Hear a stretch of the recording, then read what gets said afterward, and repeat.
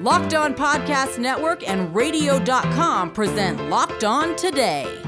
Will Russell Wilson be cooking in a new kitchen next season?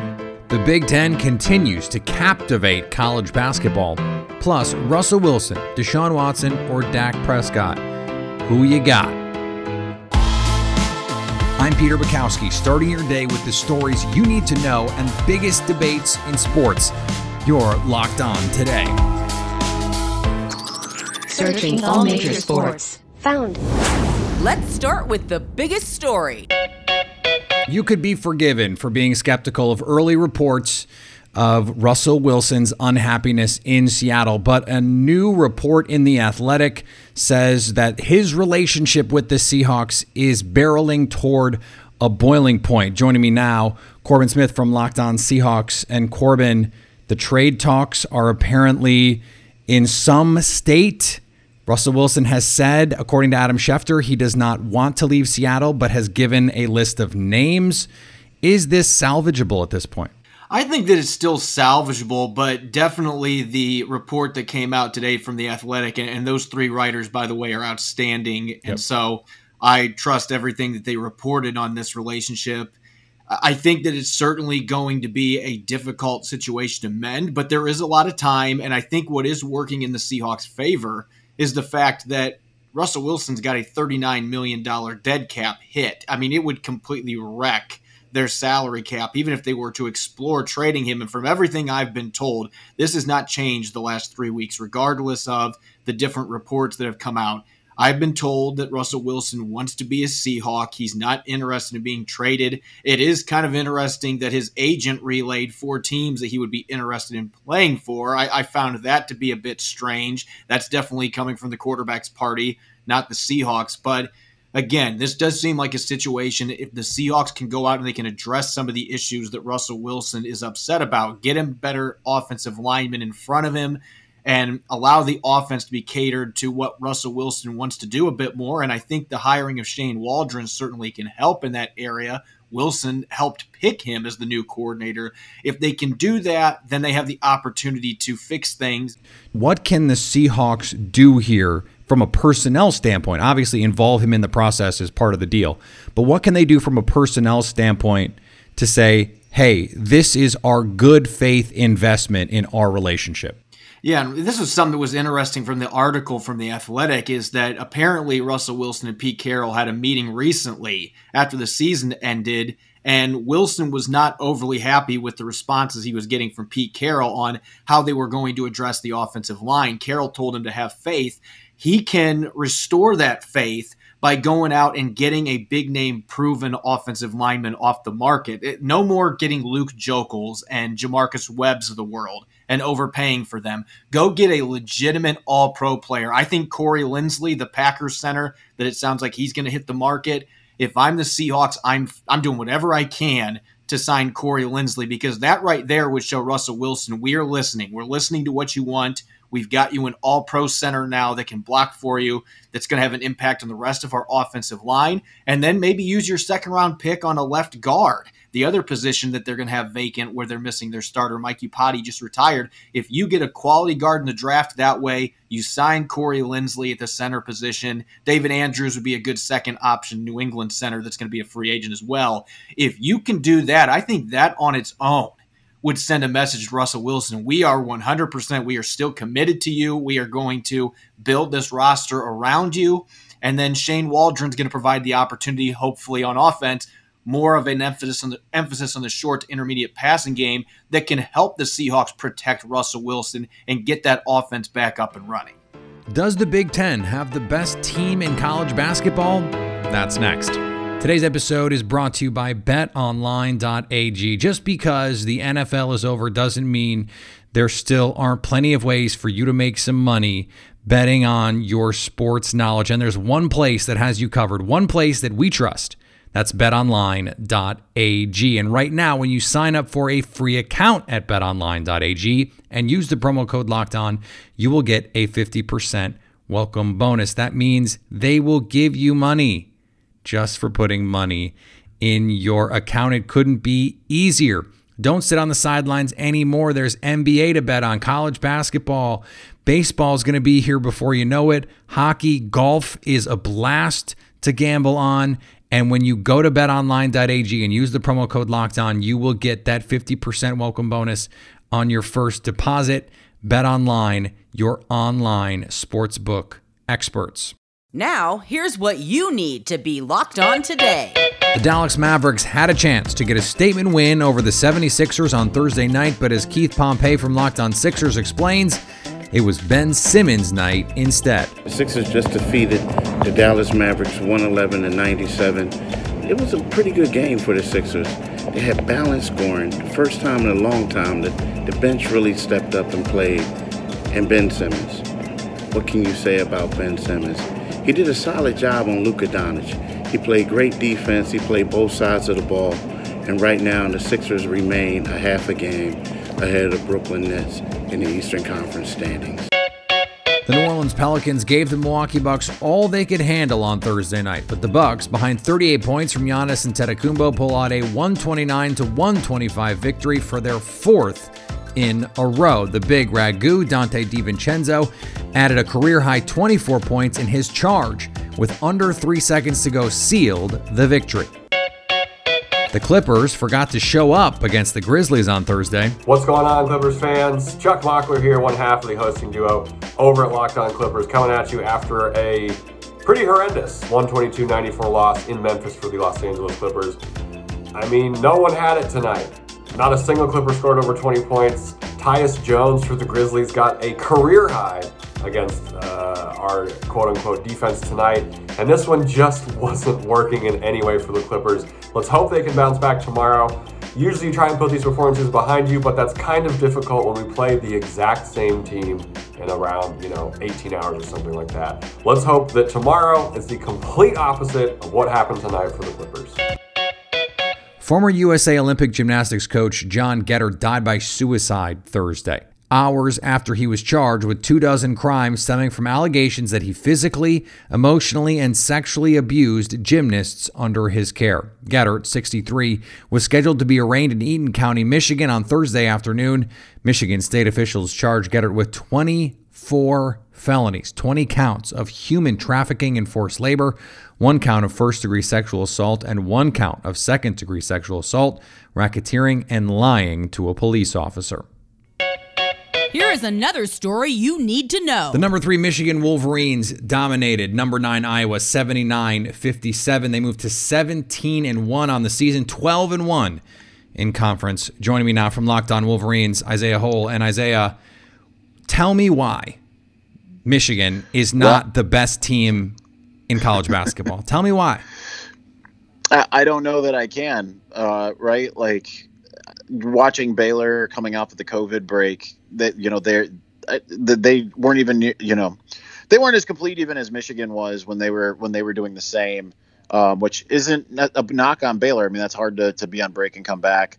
Gonzaga is very good, but I just feel like even though they have some huge wins, including the mutual win against Iowa, I just don't feel like I feel like that is the competition, right? Like, Gonzaga, I feel, plays a weaker schedule overall compared to Michigan playing in the Big Ten. And Michigan has been clowning every single team that it plays in what is widely considered to be the best conference. So I feel like Michigan's more battle-tested, and it's an unselfish team. And even on a night like tonight, when it was kind of off, it still found a way to win by 22 points. So that's I think that's a credit to what Juwan Howard and company have done. And it's a team that is stout defensively, and you saw how they treated the number 1 offense in the country, treating them to their worst output of the year, held Luka Garza to his worst, the National Player of the Year frontrunner, to just 16 points, his lowest output of the season. So I feel like this is a team that fires on all cylinders, even when it's not firing on all cylinders, if that makes sense. Yeah, the combination of offense, defense is what really stands out to me. I mean, you mentioned a somewhat off night. On an off night, they shoot 47% from the field and 47% from 3. I mean, that is how good this team is right now. Yeah, I should say it was an off half, really, because it was the first half that things were not that good, and they were shooting 40% even, and it took a lot for them to even get to that point, because they were around 32% for most of the first half. And defensively, they were really good then. And honestly, like defensively in the second half, they weren't quite as tight, because they seemed to focus a little bit more on scoring and getting out there and running and doing all the things that they went from having like 4 assists, I believe it was, in the first half, to ballooning that to double digits again. And that's what we're used to seeing, is an unselfish basketball team that finds the open man and they execute. And they weren't really doing that in the first half for whatever reason, and then they found a way to do it. And that's the team we've been seeing all year. And they definitely rebounded from some defensive woes against, Ohio State has a really good offensive team. Iowa's widely thought to be better even than the Buckeyes. And Michigan just put on a defensive show when it came to limiting what Iowa and Luka Garza were able to do. Yeah, Luka Garza 6 for 19. So he gets his 16, but on a wildly efficient night, as you said, one of his lowest outputs of the season. Russell Wilson, Deshaun Watson, or Dak Prescott? Who are you taking? Today's episode is also brought to you by Built Bar. Built Bar is the protein bar that tastes like a candy bar, and why not? When you've got names like caramel brownie, cookies and cream, German chocolate, salted caramel, double chocolate, all of these bars are covered in 100% chocolate, and yet they're low calorie, low sugar, high protein, and high fiber. It is a miracle of modern science. I'm telling you, these things are the best. I have tried every protein bar on the market in my life. Nothing holds a candle to Built Bar. They truly are the protein bar that tastes like a candy bar. Go to BuiltBar.com and use promo code LOCKEDON, and you'll get 20% off your next order. That's promo code LOCKEDON for 20% off at BuiltBar.com. Agree or disagree? This is the cue of the day. With Deshaun Watson demanding to be traded, Russell Wilson leaking that he could want to be traded, and Dak Prescott's future in Dallas very much up in the air, I thought it was only appropriate to bring in your boy Q, who covers the Las Vegas Raiders, who also might be in the mix for a quarterback. In fact, according to Adam Schefter, was on the list of teams that Russell Wilson gave to the Seahawks that he might be willing to go to in a potential trade, even though he says, Q, he doesn't want that trade. If you're the Raiders, let's start with the Raiders. If you're the Raiders, which of these 3 intrigues you the most? I'm going to have to go with Russell Wilson. I'm a big Russell Wilson guy. I liked Russell Wilson coming out of school, thought he was the best quarterback in that draft. He ends up going to the 3rd round, and, well, you see what he's able to do. But I will say he hasn't been back to the promised land since the Legion of Boom and Marshawn Lynch have been gone.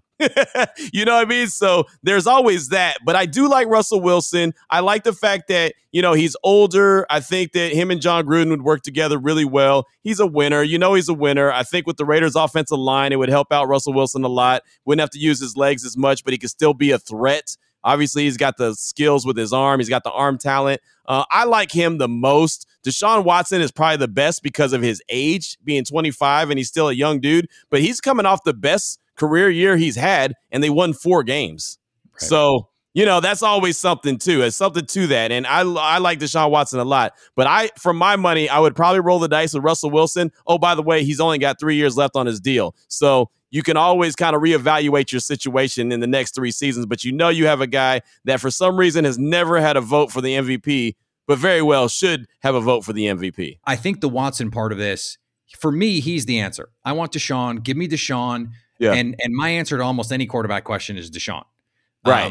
I think Deshaun Watson being on the trade market, there are 31 teams who would be smart to consider giving up almost whatever for Deshaun. He is unbelievable. And the culture, that's the thing for me, Q. He is, Dabo Swinney called him Michael Jordan. I don't know that he's Michael Jordan, but he is someone who can come in and regardless of what this Houston ending is going to look like, he sets the tone every day. He is the guy to lead your organization.